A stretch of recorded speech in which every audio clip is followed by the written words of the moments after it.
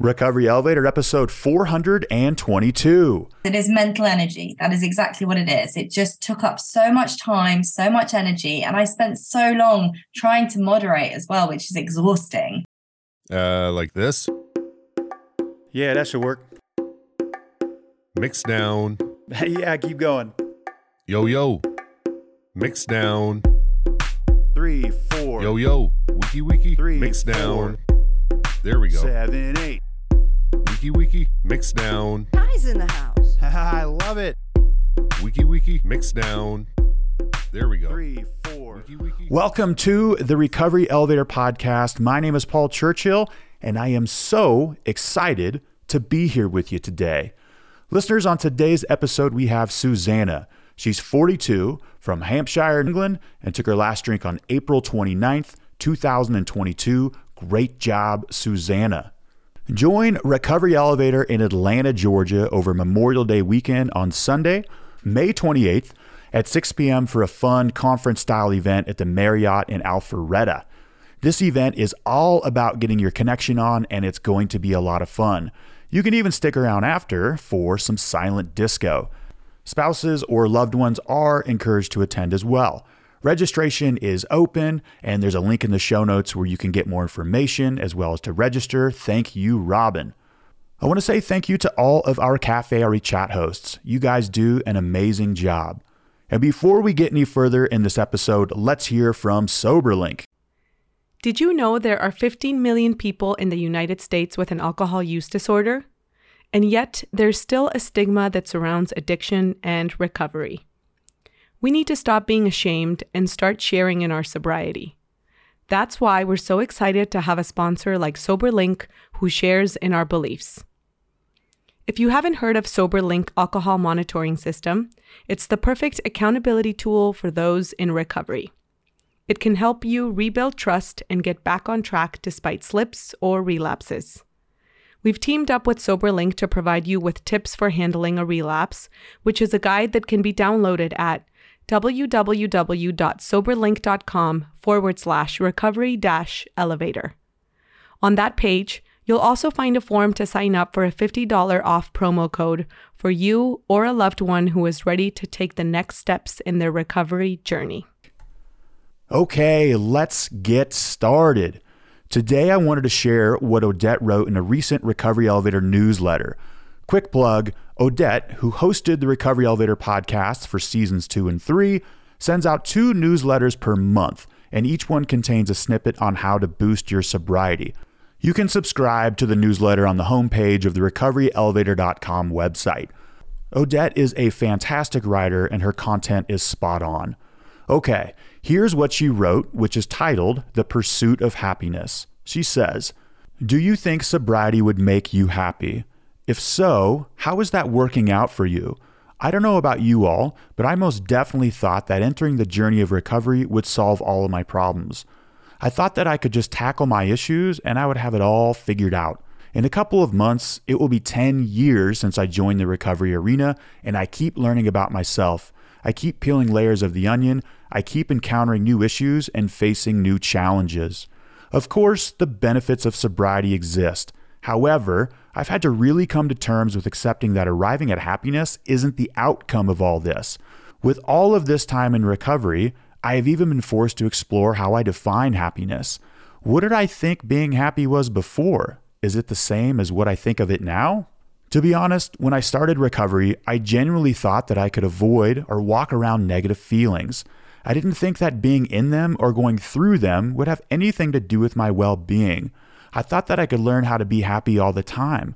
I thought I would know how to control my thoughts and feelings. Now that I look back, I think I was trying to become a robot. Why? Because vulnerability still scared me.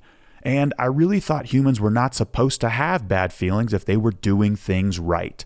It has taken me years to understand that bad days are part of a good life. I have had so many bad days. Accepting these as part of the process has truly allowed me to tap into happiness. For me, happiness today means peace. It means being in the moment and being aware of all the blessings I have. Happiness means I'm able to stay grounded and less stuck in the past, less stuck in triggers. Happiness means I feel all of the feelings, even the not so fun ones, because they are all part of a full life. I was taught to turn every frown upside down, and every time negative feelings were upon me, I thought something was wrong with me. If you are on this journey and you don't find yourself floating on the pink cloud every day, you are doing this right. The only way out is through. Happiness is imperfect. Happiness holds hands with acceptance.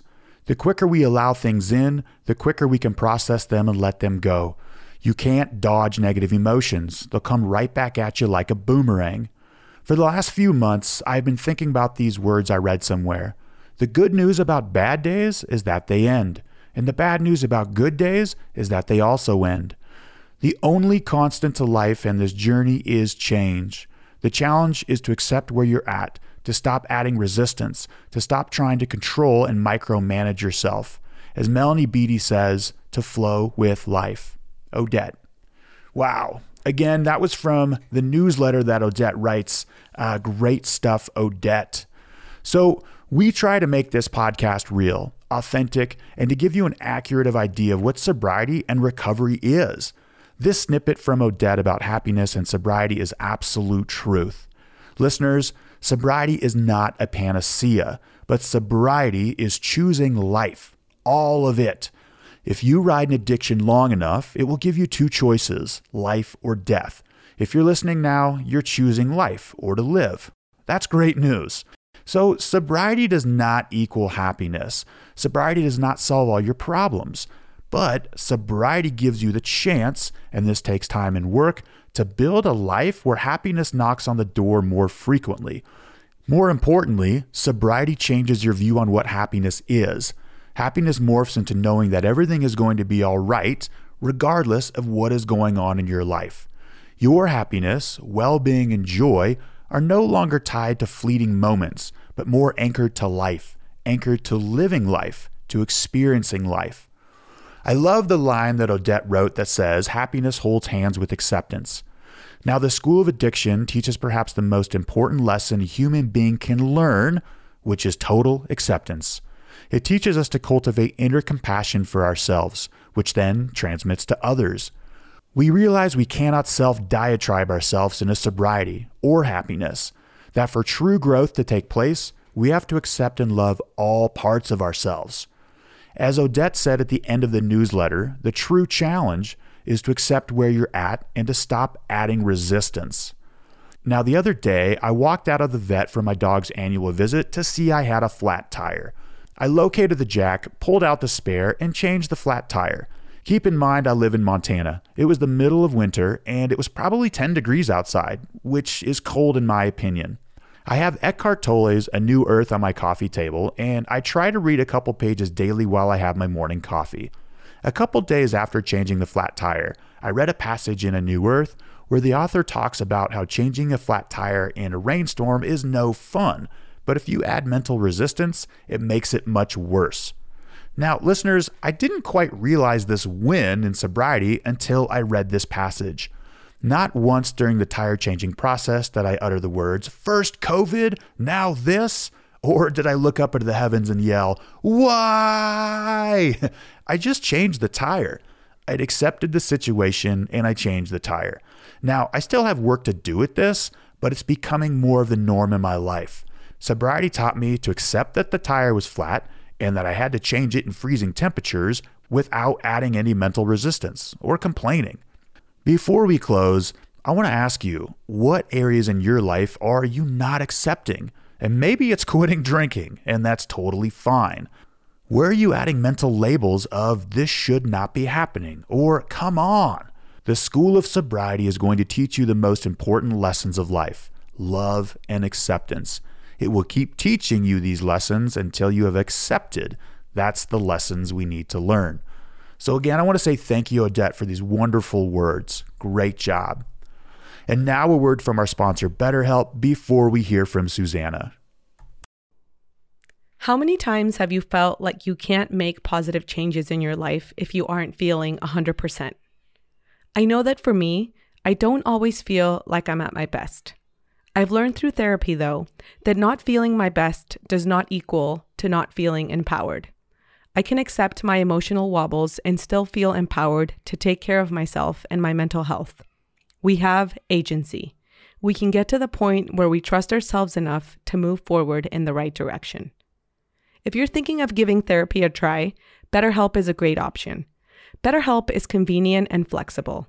Also, it's entirely online.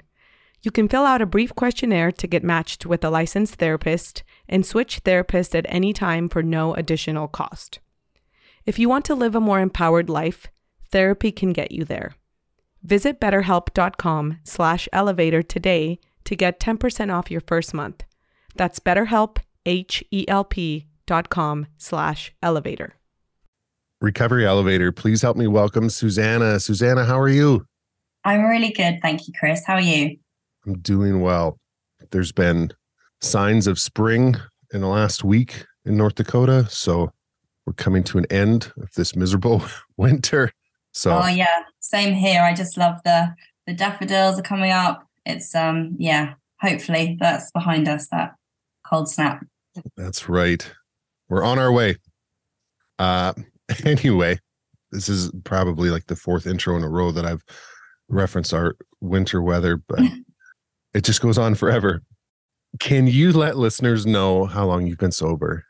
Yes, I have been sober coming up to 10 months next week. 10 months. That's amazing. How do you feel? Oh, so good. So good. And I'm amazed that I've, got this far. When I was struggling to do sort of 2 weeks at one time. So yeah, 10 months. I'm really proud of myself. Well, 10 months is a big deal. And I think that's fantastic. And a lot of us have those moments where we are approaching a milestone or get to a milestone and it's just kind of like, whoa, this has been a little bit. And like, I'm still here. Mm-hmm. So nice job, sister. Thank you. Before we get into it, can you let listeners know a little bit about yourself, where you're from, what you do for a living, age, married, kids, anything like that? And most importantly, what do you like to do for fun? Yes. So, my name's Susanna. I'm 42 and I live in the south of England. So I am married to a wonderful guy and we have 3 boys. So I'm pretty busy with them. They are 11, nearly 6 and 2.5. So full on. And I own my own company. So I work in luxury concierge, which again is busy, but I love it. It's really good. So good for my organizational skills, but busy. And for fun. So I've got 2 dogs. We've got a black lab and then a miniature dachshund who's really badly behaved. And a lot of dog walking, and I love the garden. I'm really getting into my gardening. And I take quite a lot of pride in my garden, and I'm going to start doing some different vegetables this year. And I really enjoy my time there. But obviously, I don't get a huge amount of free time with 3 boys. And I'm a football mum. Soccer. I should say soccer mum, shouldn't I? I've seen Ted Lasso. I know what you mean when you say football. 3 boys. Good night. 11, 6, and 2.5. That's our kids are a little older now, but God bless you. Yeah. If I fall asleep halfway through, that's why. Oh my goodness. And I do have a follow-up question about your garden. Is there we used to do a garden years ago and I love them. And we're thinking about, I don't know, we'll see what happens this summer.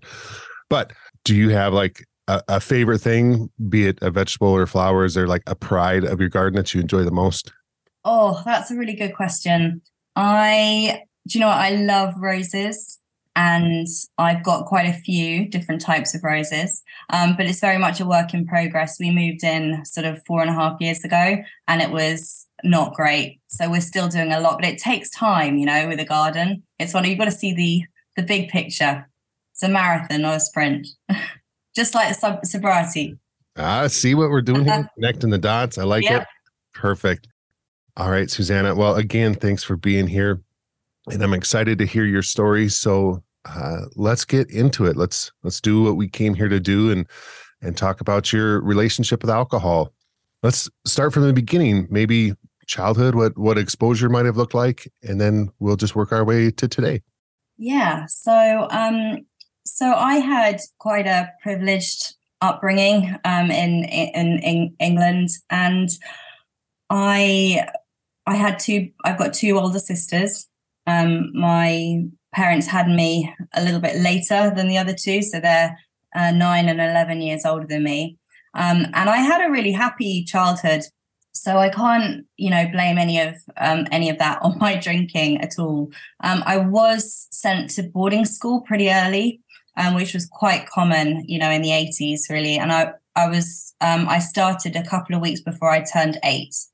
And having children that sort of age now just seems crazy to me, but it was quite normal. But I was really, really homesick, and I really struggled with that. And I was also quite badly bullied by some older girls. There was one time in particular where I remember running to the toilets, and they were throwing stones over the cubicles. And I was, probably 8 or 9 at the time. And I didn't say anything to anybody. And I also got kicked quite badly by one of the boys. And when I came home at the weekend, my mum saw in the bath that I had a bruise all over my stomach, and she was asking, what it was. And I didn't want to tell her. And I think I did tell her eventually, and I was actually moved to a different school when I was 11. And that's when the fun starts, really. I had a great time. I was at an all-girls boarding school from 11, and I met some really lovely friends there. And we had a laugh. And I was pretty popular, and there was a lot of drinking going on, actually, probably around the age 13-ish. But I didn't really get involved with that, actually. I stayed away from the drinking. I wasn't necessarily that I didn't want to get into trouble, but I just didn't really. I was quite anti-drinking, actually, and also anti-smoking, which was weird. I'm very much like classic, drinker. I'm all or nothing, really. So I was quite anti and didn't want to get involved in it. My parents sort of drink socially. There was no issues with alcoholism at all in my family. That was sort of my, up until sort of my mid-teens.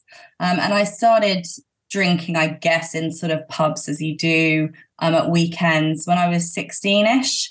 There was nothing spectacular at all. I didn't have one of those, my first taste of alcohol was, amazing. And I wasn't trying to make myself, more popular or more confident.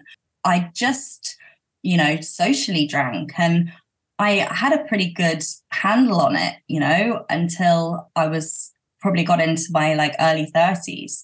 So although I, did a bit of binge drinking, I guess, in my 20s, which I think is quite common. I don't know about in the US, but in the UK, it definitely is, that sort of Friday, Saturday, big nights, especially when you start working in your early 20s.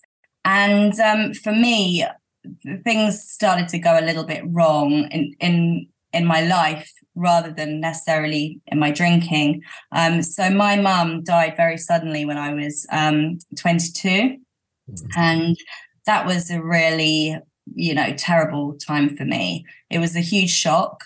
She had undiagnosed leukemia, and that totally knocked me off my feet, really. I was very, very close to her. And she was this linchpin as well of my family. So she kind of held us all together. And it was a really, really tricky time. And I felt quite isolated and alone. And I didn't really know how to process those feelings of grief at all. I think now, as you get older, you have lots of friends, don't you, who start to lose parents, and that becomes, normal when they're, in their 70s, 80s, 90s. Yeah. But then, my mum was in her 50s, and it's just, no one really knew how to handle it actually at all. So I was kind of left to just sort of get on with things. And I did, and I probably did drink a bit too much just to cover up that grief more than anything else. So this was in 2003, and the following Boxing Day, so 2004, I was actually in Thailand and was involved in the Boxing Day tsunami. I was on an island called Koh Phi Phi, and I was right in the middle of that island, which was it was just the most terrifying thing that's really ever happened to me. So I was right in the middle of that, and the whole island, it's a very small island, and it got completely demolished.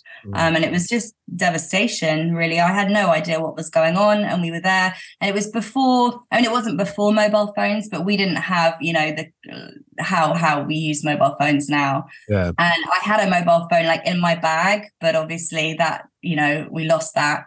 And yeah, that was a really big part of my, the trauma really from that. Was a really big part of my 20s, and I hadn't dealt with the grief from my mum, and then that on top of it, I just felt that real kind of victim. Why is this happening to me? This isn't fair. Why I can't deal with it, basically. And things just kind of progressed really from then. I then got involved. I was in a really good relationship, actually, I should say, at the time, with the guy I was with in Thailand, who was fantastic. But, I started sabotaging that relationship, attention seeking. And that progressed to pretty much most of my 20s, just being in these really toxic relationships. I had issues. Now I can see, that I really had abandonment issues from a young age. And after what happened with my mum, that just sort of spiraled out of control.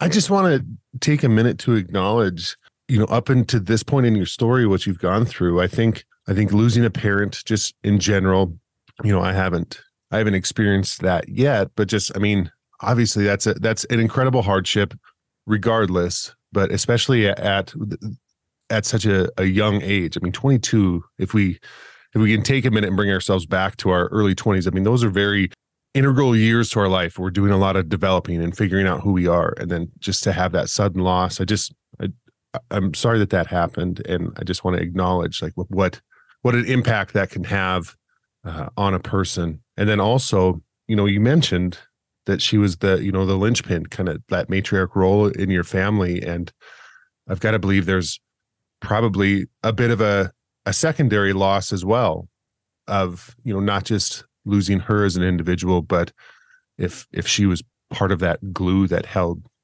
you guys together, that things are different. We've had, I remember when my parents divorced, not the same thing at all, but there was like the loss of that relationship. And then that whole dynamic shifted as well. Yeah. Just like the way that we do things, the way that we get together, the way that we interact. So there's some, I don't know what the appropriate word would be, like aftershocks or subsequent things that we just don't anticipate. And I think sometimes those things aren't acknowledged, but they're there.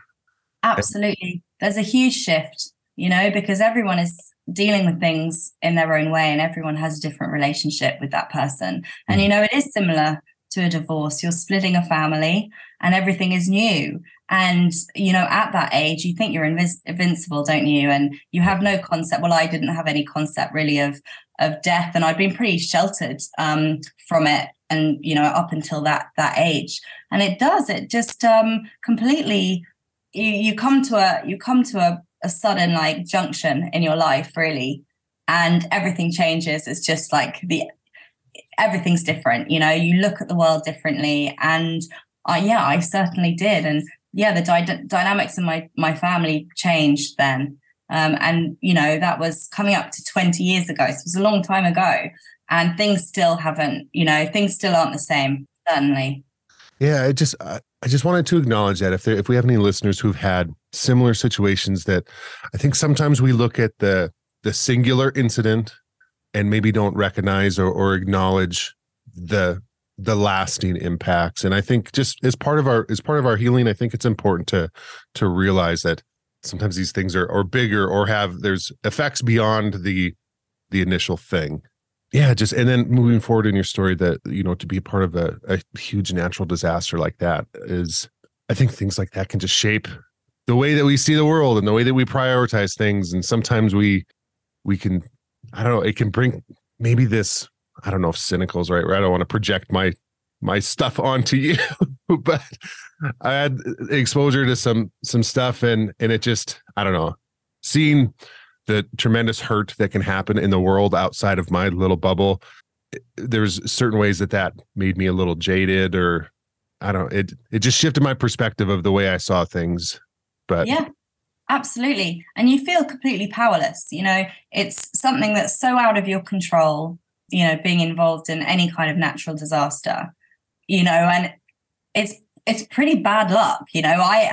I just happened to be in Thailand, on that day when there hadn't been a tsunami for, I don't know how many years, but a long time. And it just seemed like, why is this happening to me? Everything is happening to me. And then you get the people who are like, oh, well, you wouldn't be given it if you couldn't deal with it. And I just, I didn't want it. I wanted to go back to how things were and just carry on with my life. But you can't do that. You're faced with the situation. And I basically didn't deal with either. I just wanted attention. I think I wanted to be loved. I was terrified that everyone was going to leave me.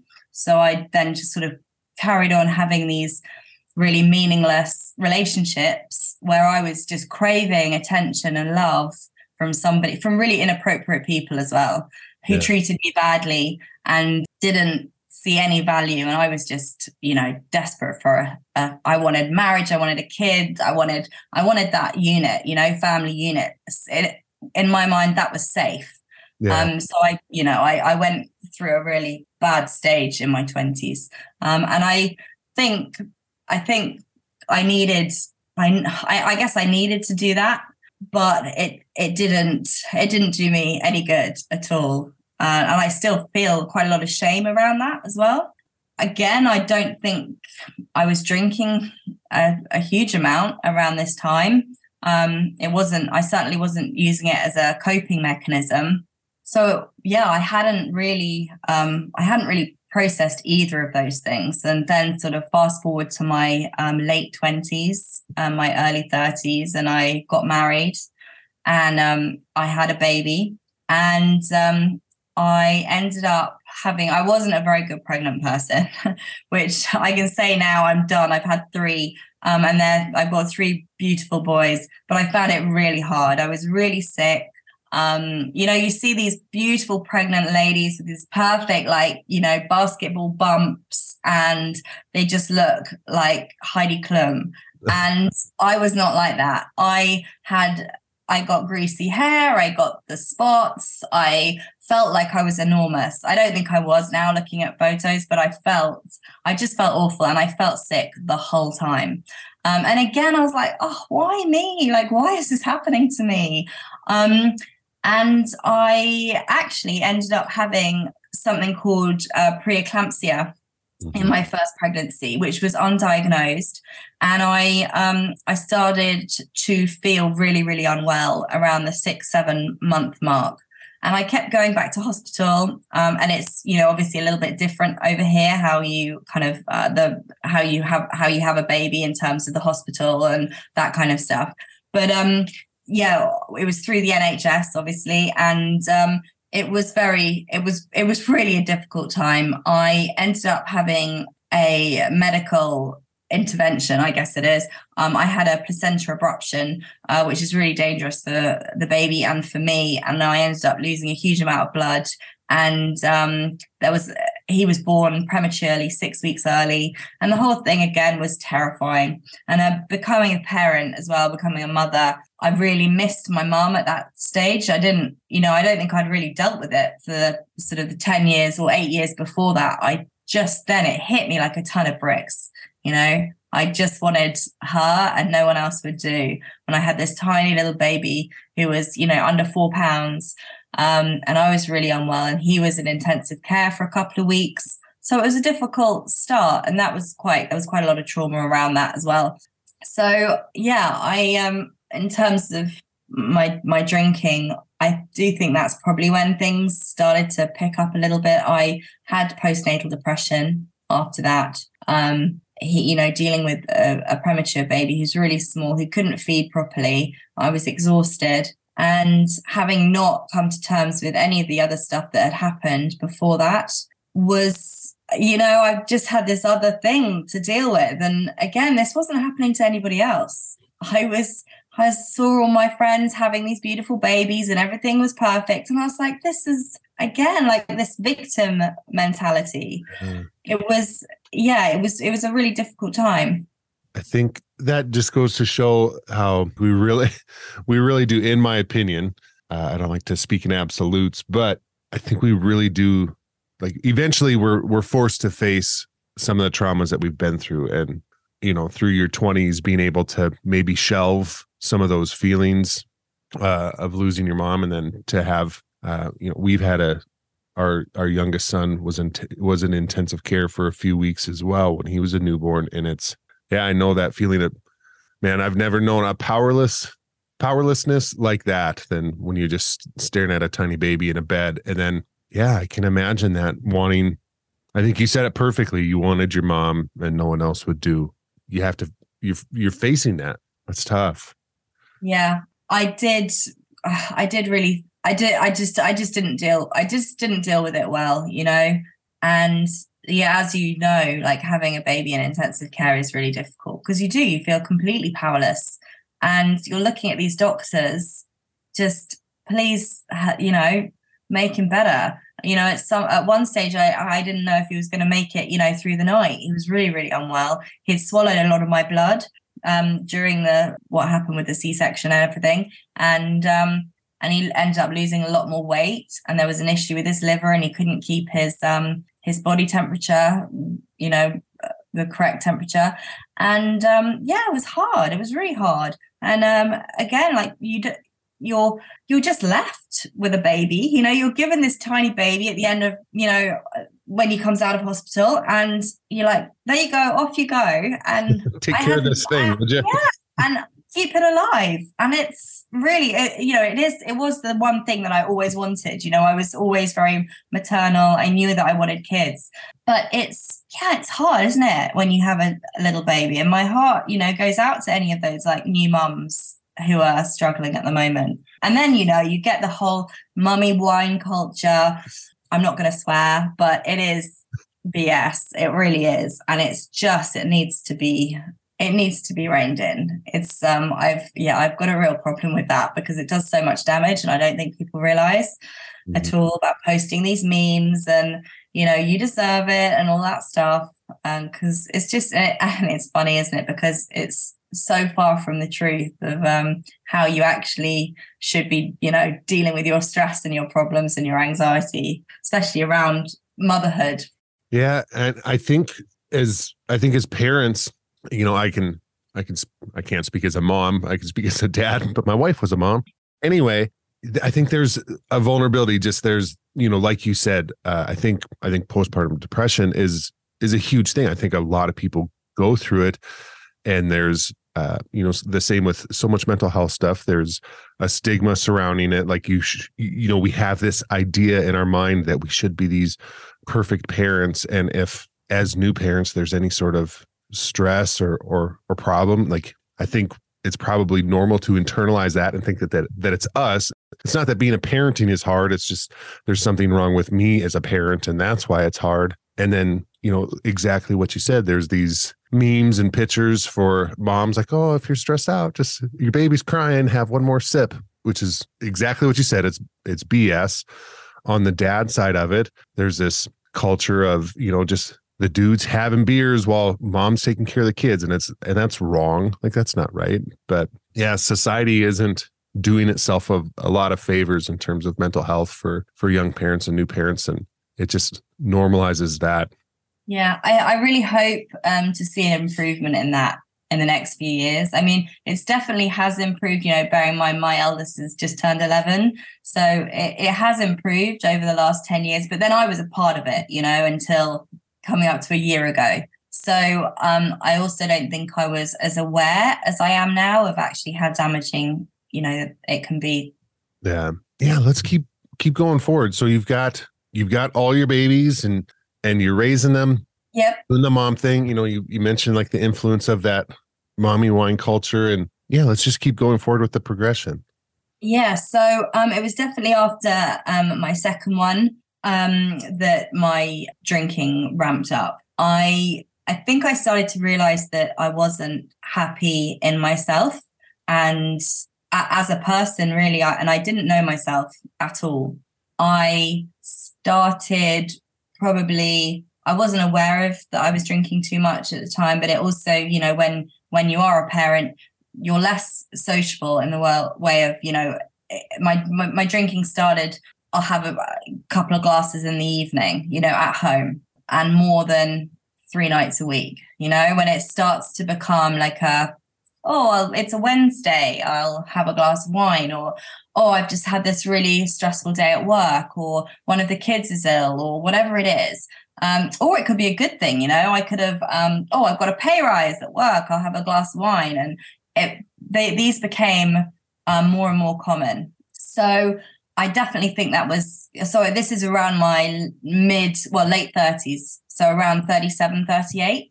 It definitely started picking up then. And I still hadn't clocked that I hadn't dealt with any of the traumas or the grief before. I just hadn't.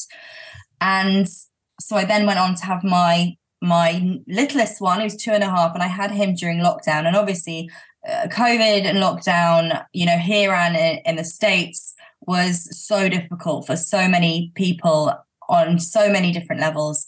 But being pregnant in COVID was another, you know, another dynamic really, and that was quite full on. And because I was high risk as well, I was meant to be seeing the doctor more, but that didn't happen. And then I ended up again having a premature baby with my third one, who was also really unwell when he was born. So that punched me in the face. That took me right back to when my eldest one was little, and I couldn't deal with it. It was my husband who had to go down and be in NICU. I actually had another C-section whenever I went down to see the baby, I'd faint. I'd get like these, it was just too much emotionally. I just couldn't deal with it. And I think my brain was just shut off. I can't process this at all. So, when we finally did get him out of hospital, when he was about 3 weeks old, that first day, I ended up having some rosé, and I had, after, you know, my pregnancies were fine, actually. I should just say that in terms of my drinking. You know, I had maybe the odd glass of red wine here or there, but nothing, you know, I was able to moderate then and or actually like eliminate it pretty much totally. That was never really a problem for me. But as soon as, you know, I got him home, that's when it started. And he was a really good baby. So he slept pretty well. And yeah, it was fine for me to have a few glasses of wine each night. My little one would I would go to bed early, and my husband would do that sort of 10, 11 o'clock feed.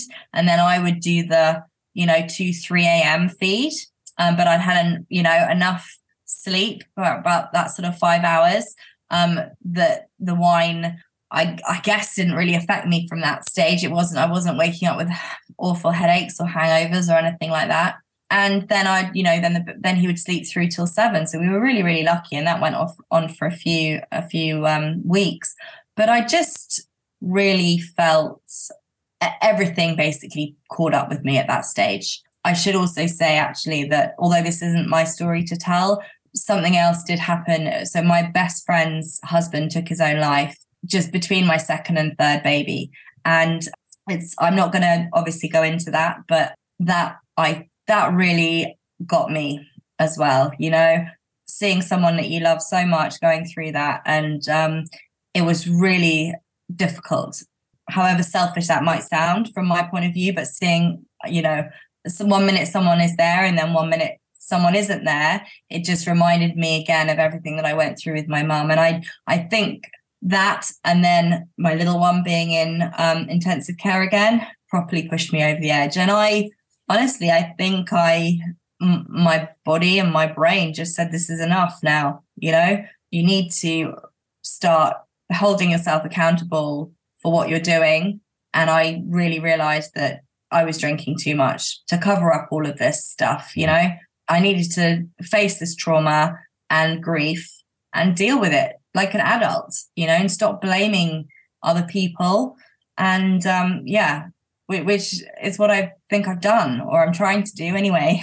Yeah. And again, once again, I just want to acknowledge, like, I think we need to I think it's important that we give ourselves permission to feel that grief. And there may be people in those situations who feel it more or who are closer to that situation than we are. But like I think it's still okay that we have grief. I don't think we're doing ourselves any favors by making it this hierarchical thing. Well, it was their spouse, not mine, so they can grieve, but I can't. Like, we all can. It's okay. Because again, these things impact us. And I don't know if it's society or just ourselves or what it is, but I think so many of us have felt like, well, that's not for me. Like I'm not allowed to feel that. But meanwhile, like our bodies and our brains and our spirits is trying to feel these things.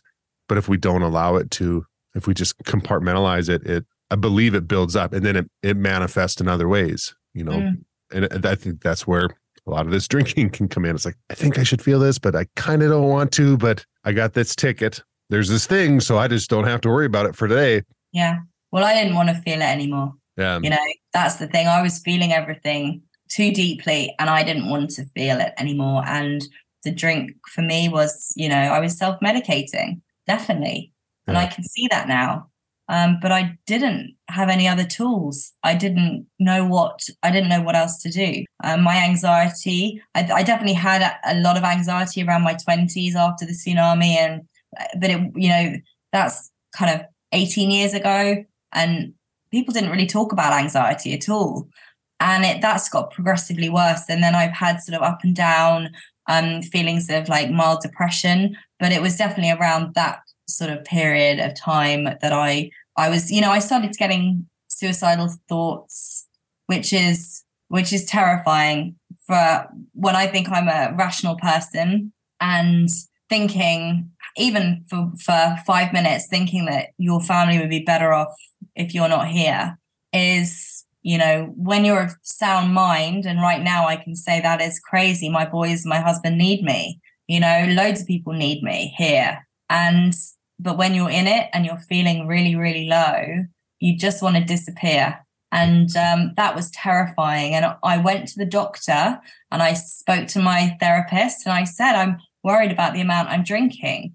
And I basically got told that I didn't have a problem and have some more medication or try a different medication, or, you know, the best one was my GP asking me if I took multivitamins. When I was telling him that I was drinking a bottle of wine like 5 nights a week, he goes, "Are you taking vitamins?" And I was like, I think my problem is worse than just a few vitamins.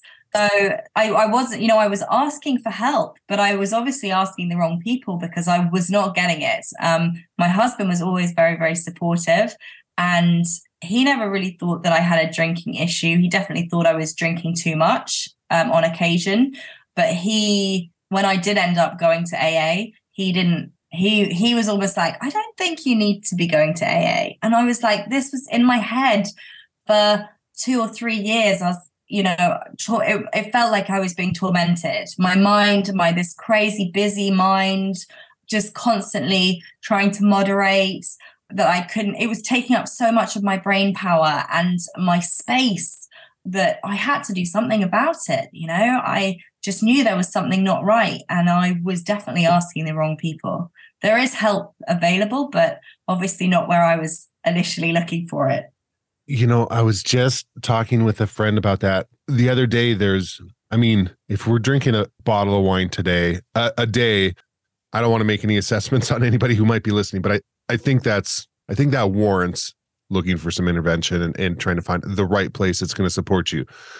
I say that without judgment, but that's plenty. But there's a lot of us where, like, on paper, we have these people in our lives, and even if they're well-intentioned, you know, because I had people tell me I was drinking like 6 cases of beer a week. This is American beer, so it's piss water. But it wasn't, you know, I was drinking that much, but people didn't necessarily see it. And there was, you know, outside looking in, we're still, you know, we can be successful at work. We can be functional as families, but exactly what you said, like the amount of mental energy that we put into, whether it's controlling or acquiring or hiding, that mental component just the amount of work. It may not look like this stereotype of alcoholism or what we think a person who is struggling with a substance looks like, but it's internal. Yeah, 100%. No one would have thought that I had an issue with alcohol. You know, even my husband didn't think I had an issue with alcohol. So anybody, you know, my mum friends or, you know, anyone in my work situation, you know, I've got my own company and it's successful. So no, on the outside, and it wasn't affecting my work at all. I was able to get up, take the kids to school. I wasn't day drinking or anything like that. You know, I was able to get to 5, 6 o'clock before I'd have a glass of wine, and I wasn't drinking spirits or, you know, anything heavy. But yeah, it creeps up on you, doesn't it?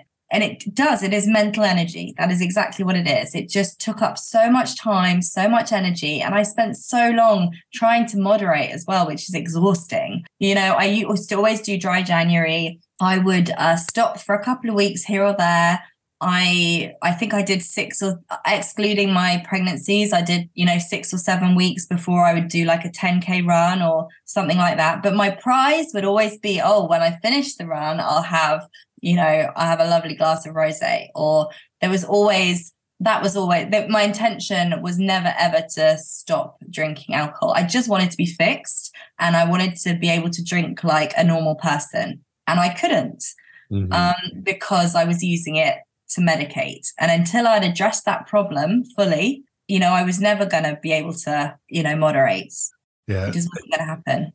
I think there's, I wish I knew the big book better, but I think there's a line somewhere in the big book of AA that talks about there's nothing that an alcoholic wants more than to be able to drink like a quote unquote normal person. And we will go to the ends of the earth seeking that. That's a painful place to be. I wanted to ask, when did you first try your hand at AA? And was there anything, like any event in particular that got you to the point that you wanted to try it? Or is it just kind of a culmination of things? Yeah, so I didn't have a rock bottom. You know, I've been pretty high functioning. And as I said, no one else would know that I had an issue at all. But it got to a point, I would say about 6 months before I got sober. So we're talking August 21. And we were on holiday and we were actually down in Cornwall. It was when like we still really weren't meant to be going abroad. And we were down in Cornwall, which is like the very southwest, the little foot at the end of England. And it's really beautiful down there. Amazing beaches if you haven't been. And we were down there with another like a really good family friend of ours. And I would be drinking like a bottle of wine to myself when they would be having a couple of glasses. And they would go out for like a few hours and I'd make excuses to stay at home because, you know, the baby's napping or whatever. And then I would drink a bottle of, you know, I was on holiday, like, why not? I'll just drink a bottle of wine to myself while they're out. So I knew there was an issue. And I basically think I had some sort of, I wasn't diagnosed with having a breakdown, but honestly, it was scary. I broke down in tears. I wasn't really in my right mind. I was having these, I was yelling at my husband. I started really scaring him. I was scratching at my arms, like digging my nails into my arms. And I don't really remember much about it. I wanted help so much and I didn't know what to do.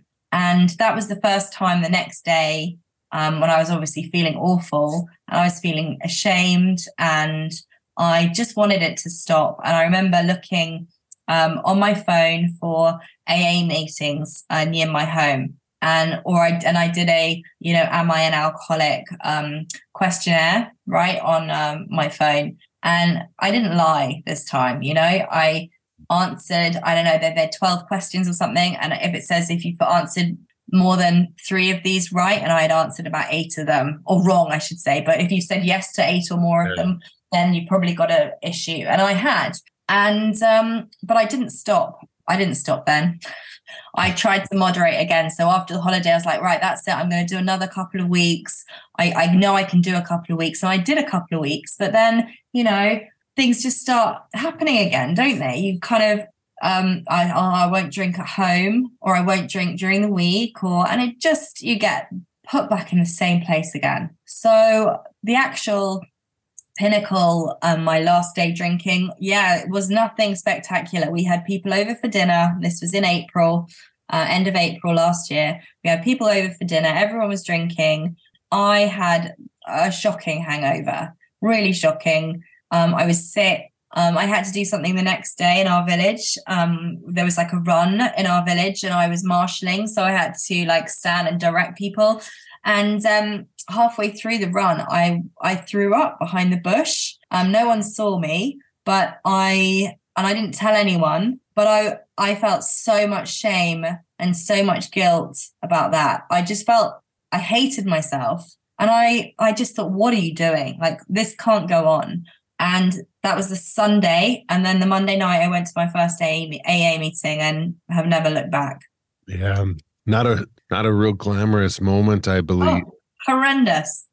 But man, it feels hard to say that is a blessing. But I think we know, like, those of us on this side of it today, like, we know that those moments are a blessing. That's whatever it takes to be that catalyst to get us to take that next step.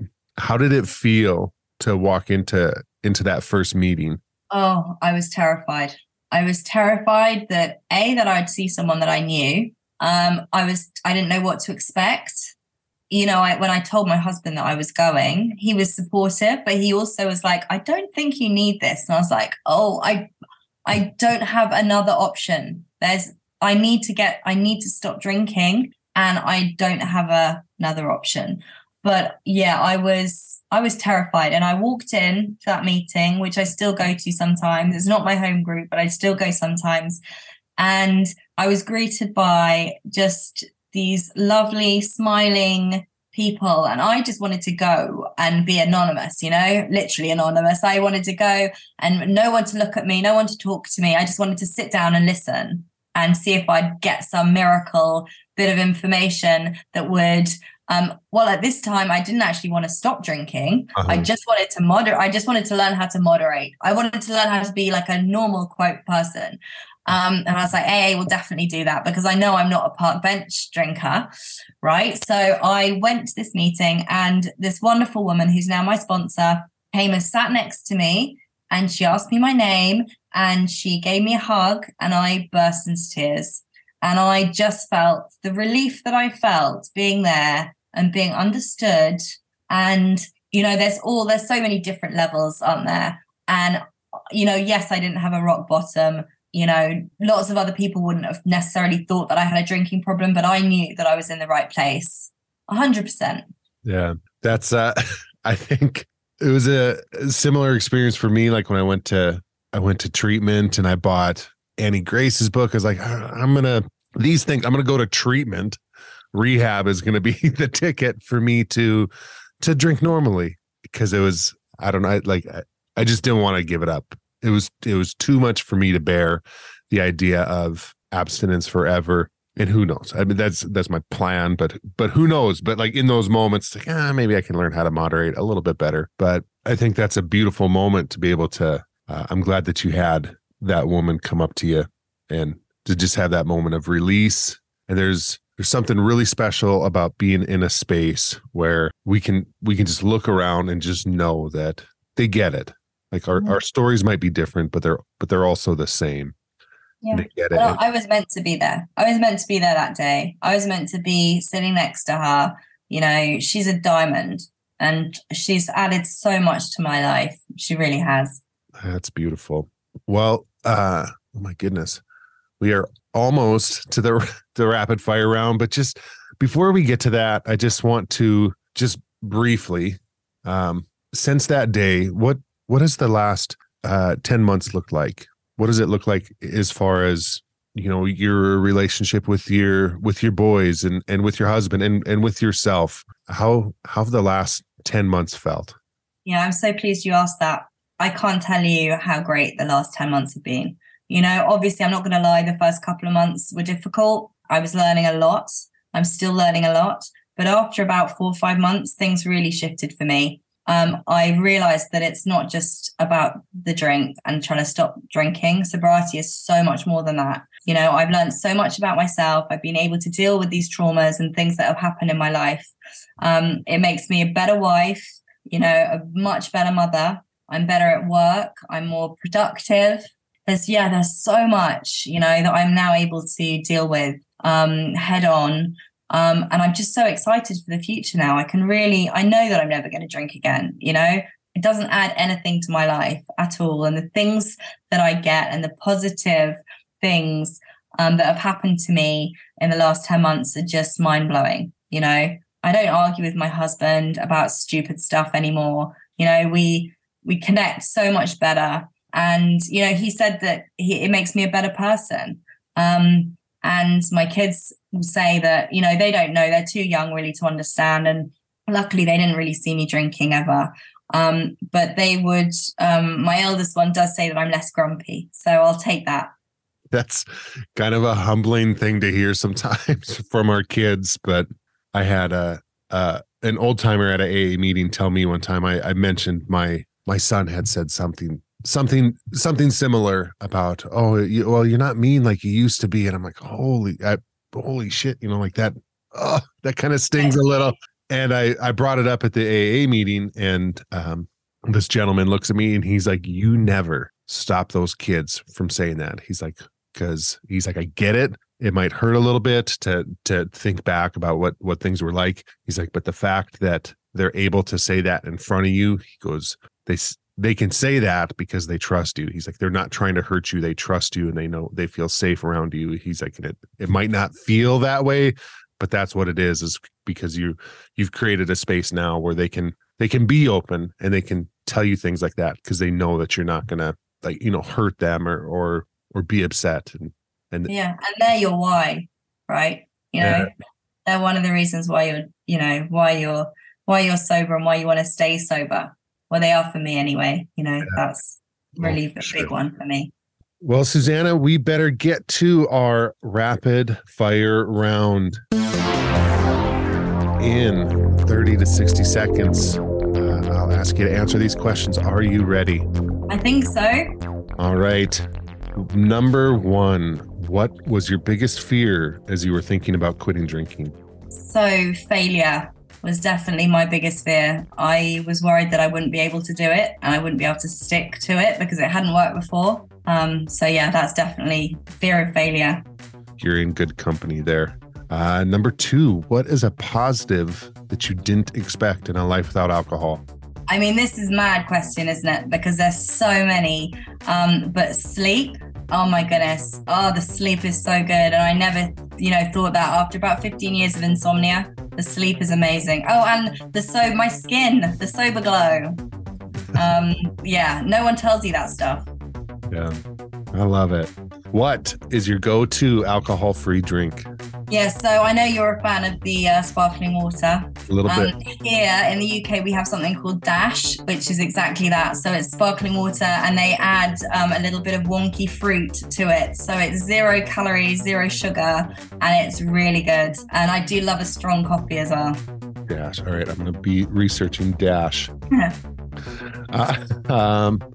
What is your plan in sobriety moving forward? Yeah, so I still do. I have to do a lot of work. I'll still be going to my meetings. I'm excited to know what's coming next. You know, if I've come this far in 10 months, I'm really, really, I know it just gets better. So I want to keep going. I've got my own Instagram page, sobriety Instagram, which is sober.learning. And I'm going to really make an effort on there. But a lot of reading, a lot of podcasts, and just learning more about myself and being as positive and kind and help people as well. That's what I really like to do. All right, so this is something I wrote down as we were talking, and this is an impromptu follow-up that we'll throw here in the rapid fire round. What advice would you give to someone who is facing some of those past traumas, someone who's maybe for the first time facing some of those tough things that that they've been burying or hiding from themselves. What advice would you give to someone who's starting to crack open that box and look into those things? Yeah, it's really scary. It's a scary place to be. So I would say talk about it to kind, understanding people who love you and who will listen to you, and start to learn about yourself. And if you are, using any kind of medication, try and work out who you are and what it is exactly you're trying to cover up. What do you need help with? And write things down. That really helps, I think. And anything that you can do as a growth mindset. So whether that be like reading or listening to podcasts or whatever it is that you think is gonna, or that you would like to learn about yourself, I would do that. In regards to sobriety, what's the best advice you've ever received? So the best advice I have ever had was at my first AA meeting. It was look for the similarities and not the differences. And the same with, these podcasts. You might be like, she's nothing like me, or, I don't drink like that or whatever, but there's got to be some similarities in these people that you're listening to on these podcasts and reading about, because that's a key for me. Listen to those people, and and everyone has more in common than you think. Yeah, great advice. Susanna, last but certainly not least, what is your favorite "you might need to ditch the booze if" line? Okay, so you might need to ditch the booze if you're waking up in the morning hungover with half a bottle of wine left in the fridge, and you're pouring it down the sink and swearing that you're never going to drink again. And then 8 or 9 hours later, you're going back to the shop and buying another bottle of wine to do exactly the same thing. Yeah, there's a real nasty cycle that can take place with, I don't want to tell anybody to not throw it away. But we've heard a lot of stories of that down the drain, and then hold on, I got to go fill the pantry again. Susanna, thank you so much for coming on. Thank you for sharing your story. I appreciate you. Thank you. Thank you so much. All right, sister. We'll talk to you soon. Be well. Thanks for listening, RE, and thank you, Susanna, for coming on the show.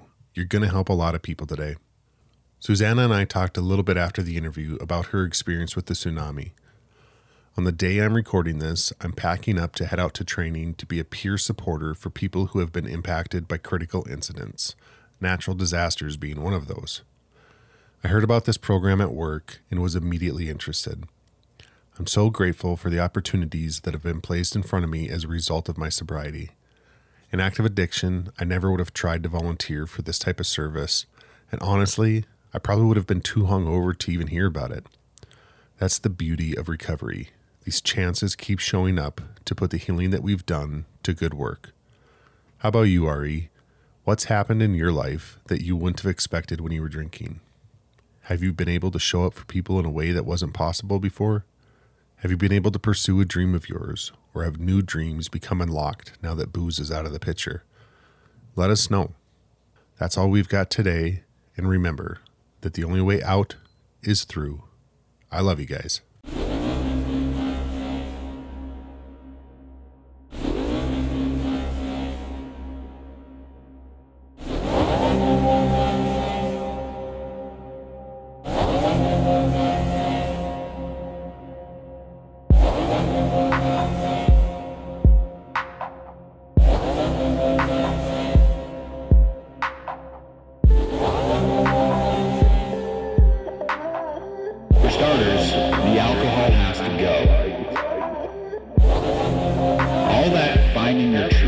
Stuff, being the authentic you, being truly happy, none of that can happen with alcohol in your life. Don't take my word for it. Take a look at your past. Get clear, be clear on why you're doing this, and then go get it.